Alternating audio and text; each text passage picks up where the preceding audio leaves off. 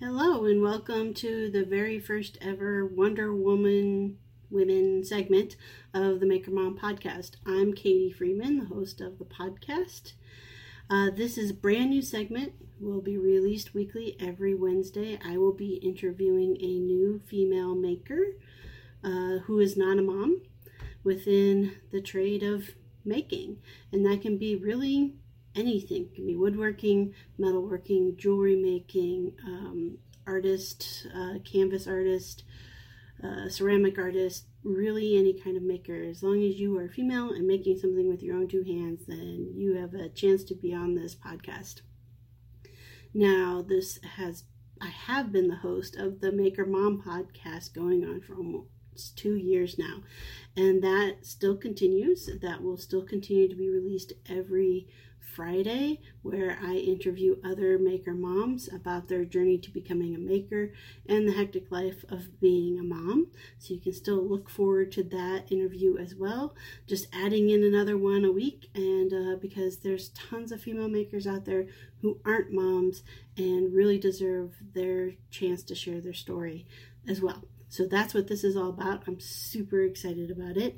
Right now, the working title is the Wonder Woman segment of the Maker Mom podcast. Don't have a jingle yet. That needs to be done.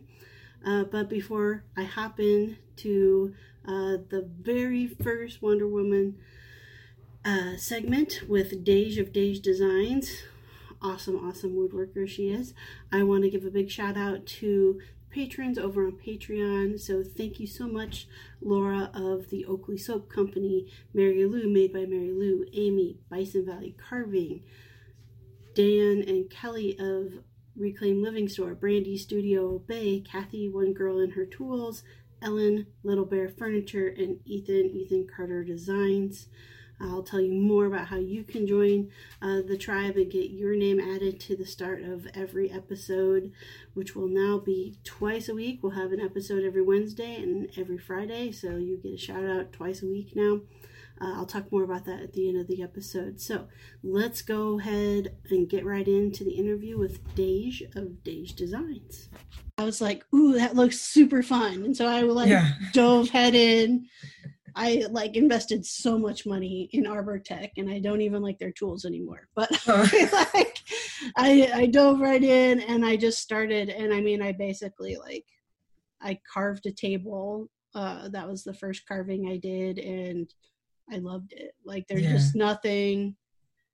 I can do traditional woodworking, but I have found I like freeform, and I like it's okay if it's not, dead nuts on, because it's kind of art.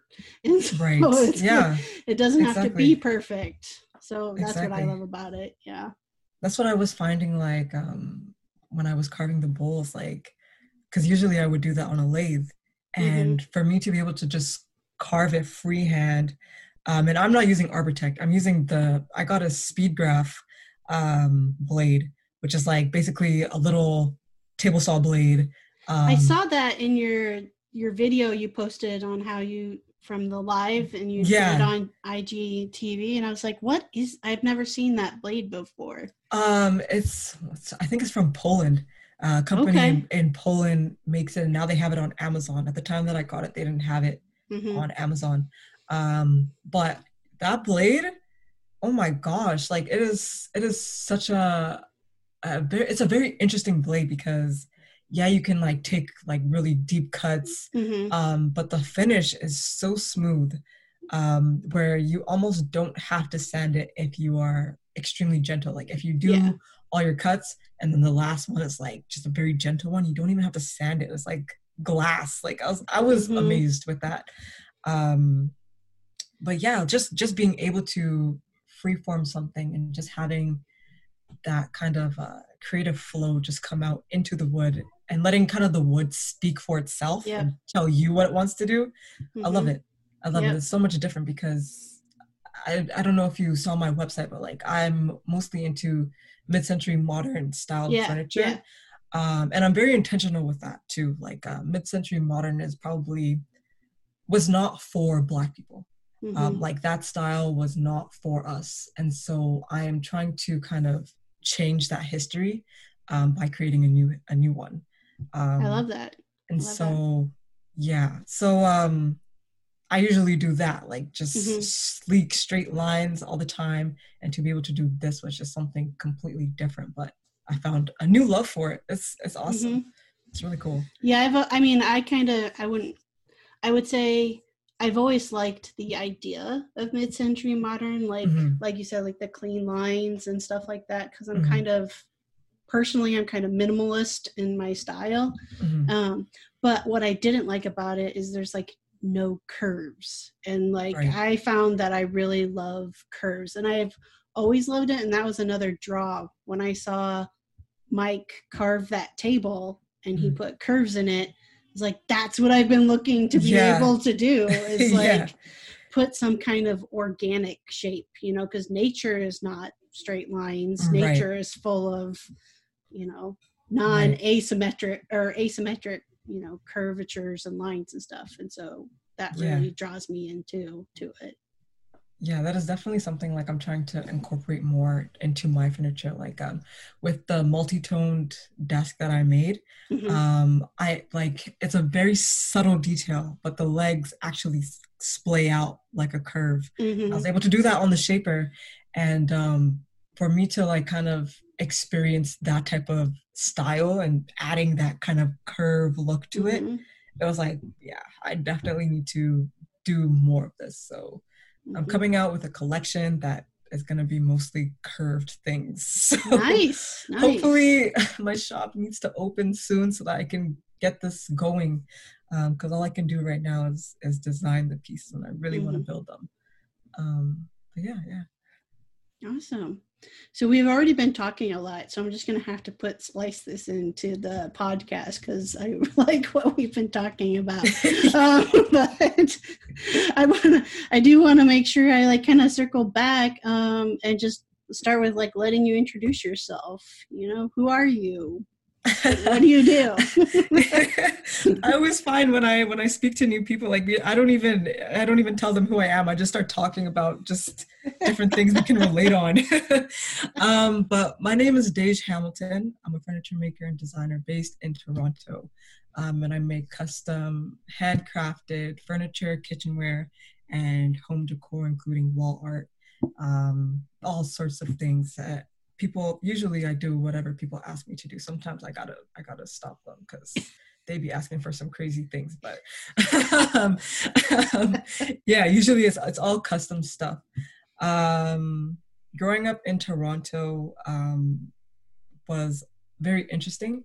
I went to a predominantly South Asian school, and so even though there wasn't, it was like all people of color. There was only about maybe 50 Black students in a school of 1,000.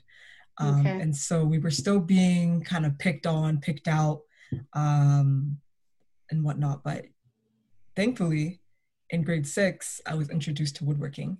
And I found this sort of love for it that I was just so enticed by everything that my teacher was doing.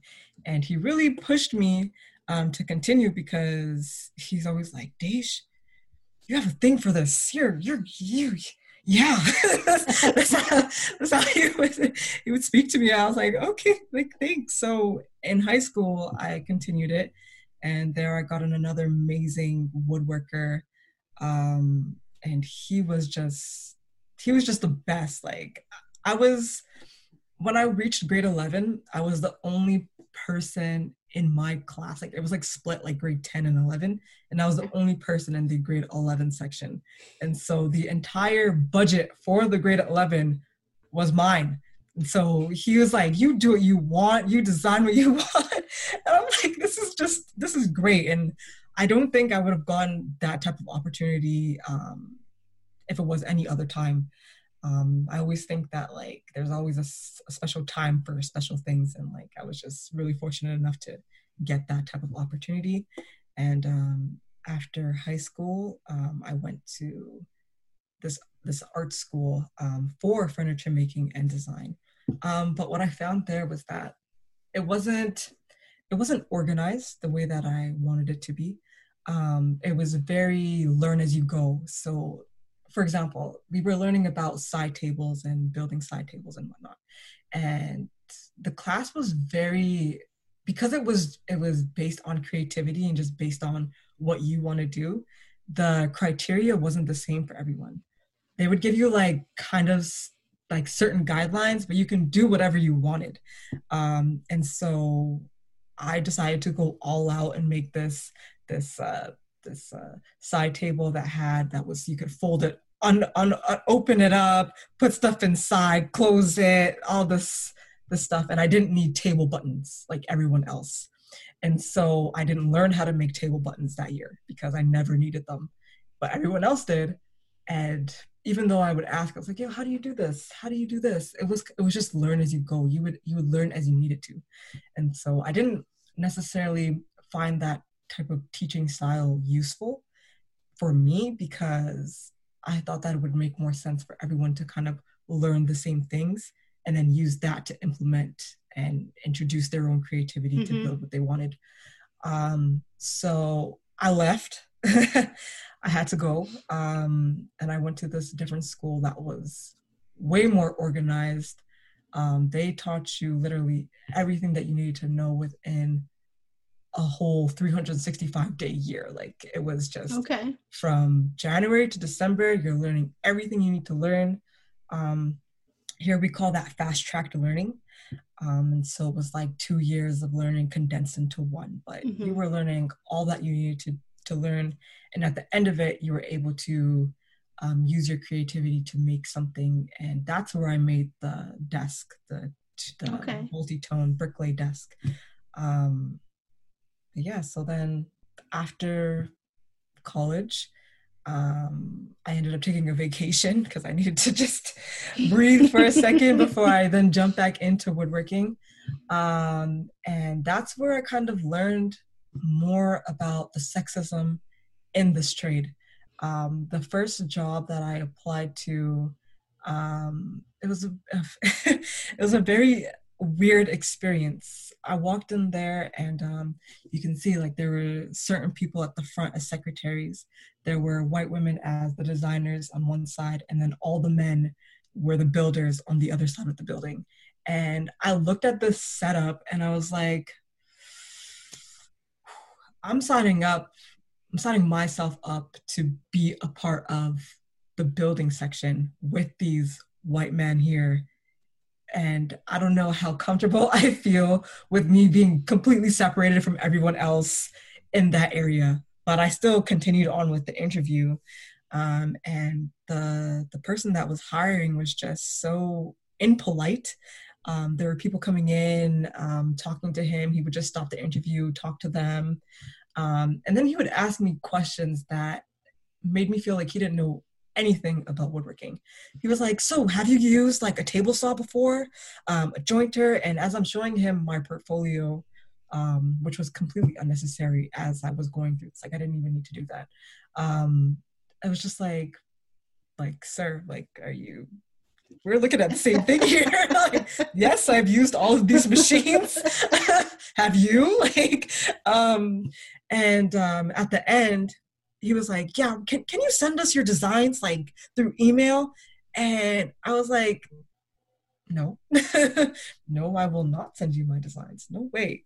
And I told him like, yeah, I no longer want to be a part of this. You don't hire me. I don't want to be there. And then I was able to so after that, took a little bit of a break. And then people that I knew from the first school that I went to told me about how they're hiring at this one place. And it was fun. I got hired. I put in a lot of work there. It was a lot of fun, but they had, when you work somewhere, you kind of start to recognize where your values and their values stand and how some things just don't align for you. And so even though like I would be giving them suggestions on how to do things differently, more efficiently, because it was only 5 of us working there. It was a very small team, very small team, and it was 5 of us working in the wood shop.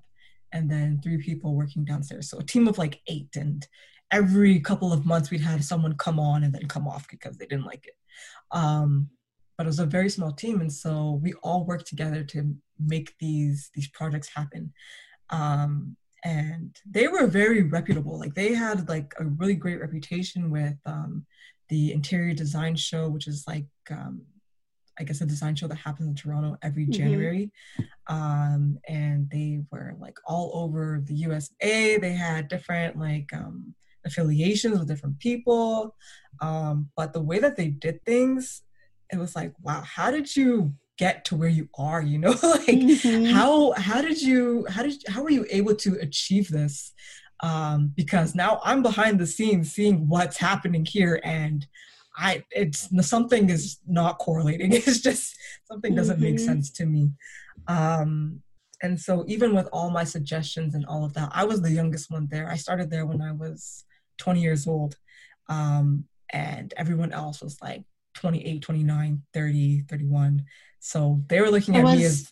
So was that place like, I mean, it sounds like in both situations, so these are like design firms that are like designing their own lines, and then people like are doing the woodworking part of it? Yes, yeah. So we had like our boss, like he was the main designer, the principal designer. And then in that there would be management, who was like someone I was close with. I knew her personally, and she would also help with the designs and prototyping and whatnot. And then I basically built everything. Like I built everything with a team, like other people as well. But there were certain things that they didn't know how to do, so I would show them how to do it. And it was a really good team until I started to realize the values weren't aligning, and they weren't listening to things that I was saying that would help them excel even more. Like simple things, like how to lay your lumber. Like they would put their lumber up against a wall, like a drywall. It was like 1,000 pounds of lumber against, and I'm sure you know, like if you keep your wood vertical, it starts to bow, right? So I would tell them, I was like, hey, we can like eliminate a lot of our waste if we just lay it flat. And they were like, no, why would we do that? Like, it doesn't make any sense. This is how we learned it in school. And I was like, okay, it's not my company, so you guys do what you want, but you'll see. Just simple things, like just things like that. And they weren't really taking into account all that was happening, or all that I was saying. When in school, that year-long program you took, so was it all learning, like, was it more focused on woodworking skills that they were teaching you, or was there like also an element of like how to design stuff? Yeah, there was, it was mainly woodworking. Like we would be like, we had almost 400 projects to do within that year, like just little small projects, like joinery projects, cabinetry, kitchen making, and all that stuff. And then we had a class that was based on design and how to, and we learned art history and whatnot. But it was very condensed, and really I would say that was all I needed. My mom does interior design, so I kind of have a little bit of design there. But just that little section of art history and design was kind of like all we really needed to know, because they were teaching us the principles of it. They weren't going into, okay, back in 1000 AD, this person did this. And like, that's things that I found weren't totally necessary to the craft. Like, it's cool to learn, and you could learn all of this stuff yourself if you just watch some YouTube videos, right? Like, I didn't understand why I was paying for these, like, all these different classes, like color theory and all these things that just, like, I'm sure we all have the sense of design, you know, like we all know that orange and brown don't go together. Like, you know, like it was the art school was artsy. They wanted to make mini-me's. The designers that were teaching us wanted to make people that were just like them, and we didn't really get to be fully in our own thinking when it came to design. And so the other school was definitely, I needed more building experience. I felt Gotcha. like I wanted to learn more. I wanted to learn how to be more efficient with building. And like the teachers at the other school, they were so efficient. Like there just be things that they do, and it's just like mind blowing. Like there's this one time, my teacher Mark, he put like all of his pieces together and measured it that way, like the thickness. And he's like, okay, well, if it's not even, then you know something is off. And I'm like, duh. That makes complete sense. Mm-hmm. You know? But yeah, back to just being in the field. After spending a year and a half there, I figured like it was time for me to go. And the whole going away portion was also very interesting because they didn't understand why I was leaving. Like they were like, what did we do wrong? Like what happened? What, you don't want to work here anymore? Like I was like, I just need to part ways with you guys. And they were like, well, as long as you don't work for anyone else. And I was like, what? But I ended up not. I ended up saving a lot of money to be able to kind of build my own thing and be self-efficient in that way. I found a shop that was extremely cheap, and it was so cheap it was almost concerning. Like, okay, what's wrong with it? Like, why is it so cheap? But nothing was wrong with it. It was just a community center that has like a co-working space type thing. Yeah, based on a membership where you have to take a test and all that stuff. Yep. And apparently there are like 100 members a part of this club. I've only seen about 15 or 20 people, and there's some days where I'm in there by myself. So I'm like, this is just great. Like, this is wonderful. This is almost like my own shop. Like, this is awesome. And all the people there, like, there's a whole bunch of older dudes, and I remember my mom was saying, she's like, are you sure? Like, this is okay? Like, all these old dudes? I'm like, Mom, you don't understand. These guys are amazing. They're so much fun. They just want to teach you everything. And then in some instances, I'm teaching them stuff and that they didn't know. And they're like, wow, you're so young and agile.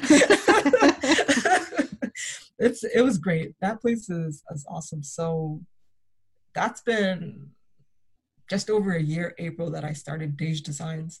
And here I am now, just in quarantine, waiting for the shop to reopen. So you mentioned before, like, about, you know, you're looking to put out your own line. So like, I think that's super awesome because that's like one of my big dreams, but then I realize I have no freaking idea how to actually make that happen. So this has been a dream for like 3 years trying to make this happen, and like years of trying to figure out what people want, like what are people going to buy? Because if I put out this line, I want to be able to introduce it to interior designers and interior decorators so that they can show their clients, so that they're doing the work for me. They're showing their clients and implementing my design into their design. And that's kind of where like the hard work comes in too, is just finding. Exactly. I think that's the part, right? It's like I can have designs for days and I can do the work of building it, but it's the connecting the catalog of work and the line with people that would buy it or help sell it for me. I mean, I have some experience working with local interior designers too. So I was going to ask you, especially since you're in Toronto, are you familiar with Kate Duncan? Kate Duncan. Yeah, she's in she's in the Toronto area. That name sounds so familiar. She is the creator of the Address Design Show, if you're familiar with that. Yes. Yeah, and they have like a little show. It's been running for a while though. And I literally just found out about this like earlier this year, late last year, because I wanted to be a part of it, but quarantine. Yes. But yeah, I'm familiar with her and her Yeah. work. Yeah. So I think that would probably be, I mean, you're already aware of it, but I think that would be a good show for you to Yeah. definitely get in on. I've reached out to, and I'm saying she, that I realize I have a suspicion that it is they pronouns. That I've reached out to them and talked and just chatted because I loved that idea of like basically like, just like the workshop industry, in the workshop tends to be filled with a lot less female representation. It's the same within the like actual design field too.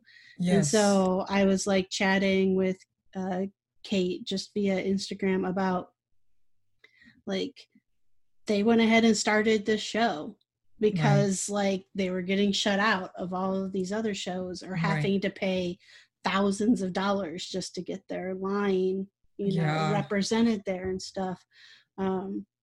So I'm wanting to eventually someday, another pipe dream probably, but to start another show in the US somewhere that would especially highlight women designers, members of the queer community designers, and people of color designers. Like basically everybody who is not a white heterosexual male as a designer is who I would like to highlight. It's needed. Because it is needed. I mean, to your point, like there's a bunch of us out there who have amazing designs that just don't get the same visibility. Yeah. And again, this is no slurs or hate against, white heterosexual males. It's just wanting to create opportunities for others as well to join the party. Right. Speaking on that, like, I'm sure you saw the popular woodworking post that's gotten so much reading the comments in that post. I was like, we need a reform, like a complete reform to be completely inclusive of everyone in this field. Because it is so scary to think that there are so many people who don't want it, who don't want this inclusiveness, who don't want people from all different backgrounds to be involved in what they call their field. And that's such a scary thought. So when people like Kate and people like you are thinking of how we can start to include more of us, more queer people, more people of color, more people with disabilities in this field, like that's a statement in itself, and it's definitely doable. I'm here for it. I too want to start something as well. Way down the line, my dream is to have a gallery with my girlfriend, and she does interior design. And man, you've just got all these interior design advantages. I'm just going to throw that out there.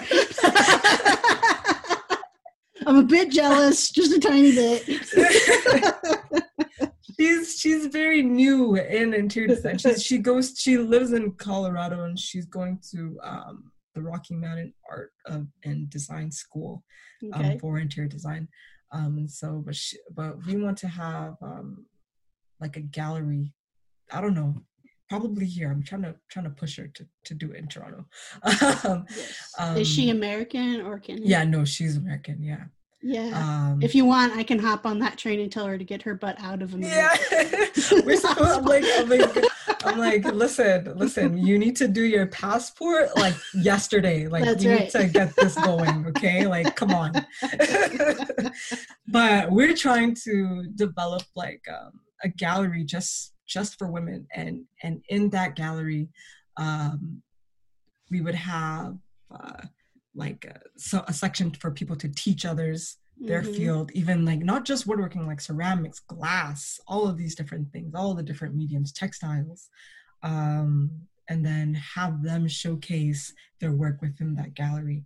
And they wouldn't have to pay like gallery fees, you know, like I don't believe in that. I don't believe in having to pay for things that you don't have to pay for, you know?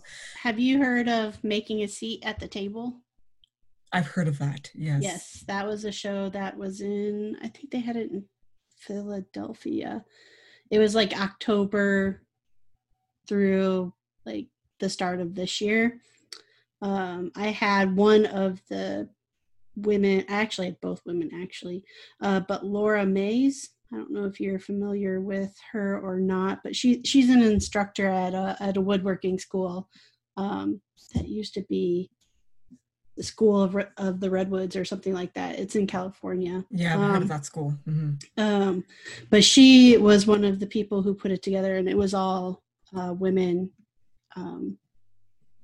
furniture designers and makers who had and artists who had their stuff in that show, in that gallery, which now I can't find it.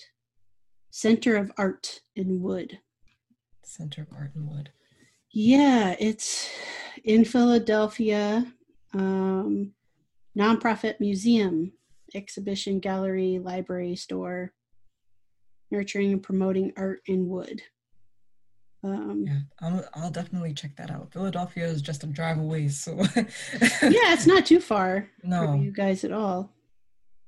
But yeah, I think there's a lot of synergies out there.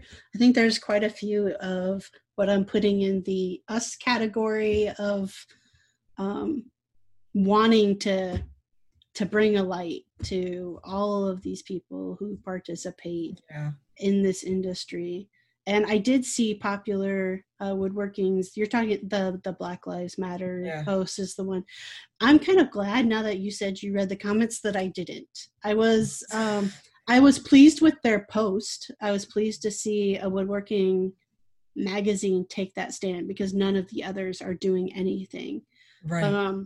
And so I was actually happy to see that, you know, and one of a fellow queer female maker that I know, and she's also happens to be a person of color, we're friends, and they reached out to her to help, you know, participate in how they're trying to change their own culture and be more inclusive.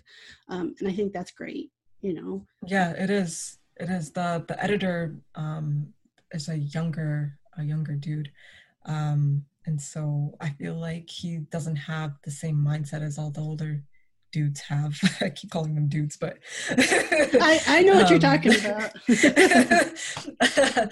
he seems like he's really trying to put a foot forward, even though generally speaking, like we all needed this so long ago. It's cool to see, like as I was saying, I think I commented on that post, like that it's nice to see that the woodworking community is finally trying to be more inclusive.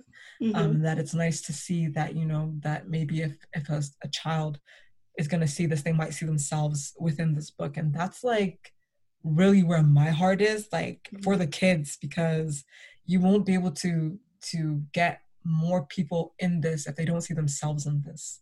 Right. And so I think that what they're trying to do, and hopefully they do it, you know, the right way. But I think it'll be good for the community as like a start to reform. Yeah. You know? It's a tough balance though too, because like you just mentioned, you know, like the older guys that that work in that same shop space that you work in. I mean, in that one-on-one relationship, I mean, I don't think I've ever had with another woodworker a bad experience with a male woodworker. You know, I personally have never had that. I know that there are women who have, but I've never personally had that. Usually it's a sharing of this joy, this passion for making stuff. And, you know, my sister says that I geek out about this stuff, which I totally do, you know, and geek out about like, oh, how do you do this? Or that's really cool, or never, you know, and can spend hours having that conversation and making things together.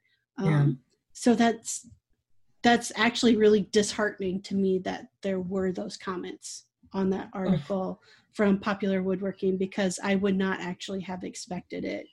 No, it was like it was tough to read, but then also felt like this is what I'm working against, like this is the whole reason why I'm doing this, because I had to become the representation that I dreamed about, because I wasn't seeing myself within. Even though my teachers were amazing, they were all hetero white men, but they were all so fantastic and so encouraging, but I still was not able to see myself in this field. When I was back at the art school, there were 3 Black women in the entire craft and design thing, and 2 of them got injured. One of them obliterated her fingers, and the other one cut herself on a saw stop. And I remember someone had come up to me and said 2 down, 1 to go. And I was like, wow. And that made me like just want to just work so much harder just to fight for all of us, like just to kind of just break like that glass, so that the rest of us can just walk through with ease. That's where I'm at. So seeing those comments was like motivation for what I'm doing. It hurt, but I re-energized that hurt into motivation to just keep doing what I'm doing, because it's needed. We need more people out here. Yeah, absolutely. Well, Dej, yes. We've had an awesome conversation. I appreciate it so much. And forgive me, we've got 2 new kittens in the house. They've only been with us for a week, so they're very interested in what's going on the desk. But I want to give you an opportunity to let people know, like, how can they find you on the interwebs, and and follow along with you and see that brand new line when it comes out later on. Yes, just you can check me out on Instagram at Dej Designs, DAEJ Designs, and then my website, dejdesigns.com. That's the 2 platforms that I'm on the most. I'm trying to work up the Facebook page, because I know there's a whole bunch of people on Facebook too now, more than ever, really. And so, but Instagram and my website is really where you would be able to find all my work. Okay, awesome. And I will put the links to those in the show notes so people can find that easily. And yeah, thanks again. Thank you so much for having me, Katie. This was awesome. Yes. Great conversation. Yes. All right. So again, that was Dej of Dej Designs. I will include the links on how you can follow along with her in the show notes for this week's episode. And the easiest way you can find that is following along with the Maker Mom Podcast on Instagram. That's just at Maker Mom Podcast. Click the link in the bio. It's a Linktree link, so there's lots of places you can get to. One being the show notes for all the weekly episodes from now going all the way back. So definitely a place to go check out. Now, if you're really excited like I am about this new segment, and now you're also discovering the Maker Mom Podcast and you love that, there's a few things you can do to help support the podcast. Probably the easiest and simplest way is to make sure you are subscribed to the podcast on whatever platform you're listening to it on. And if you could go over to iTunes, subscribe, and leave a rating and review, because that allows other people to find the podcast. That's the simplest way. Now, if you're super duper in love with the podcast and want to up your game a little bit, you can become a patron over on Patreon. So that's patreon.com/MakerMomPodcast. There's a $1, $3, and $5 tier level over there that is currently under construction as far as updating what goodies you get at each of those tiers, but there are t-shirts, there are stickers, all that good stuff. And with this new Wonder Woman segment, I'm sure I'm going to be adding other goodies in there as well. So you can go check that out. Again, patreon.com/MakerMomPodcast, or you can find it at the link in the bio at MakerMomPodcast or on Instagram. Or a third option, there are Maker Mom podcast t-shirts available just to buy as a t-shirt. And the quickest way to get there is to go on over to Freeman Furnishings, which is my furniture business. Go freemanfurnishings.com/shop, hit apparel, and there is the Maker Mom podcast t-shirt available to purchase. All right, so I hope you enjoyed this inaugural episode of the Wonder Woman segment of the Maker Mom podcast. I hope you enjoyed it so much that you come back next week, because next week I have Jessie of iJessup, and you will definitely not want to miss that conversation. All right, until next week, have a great one.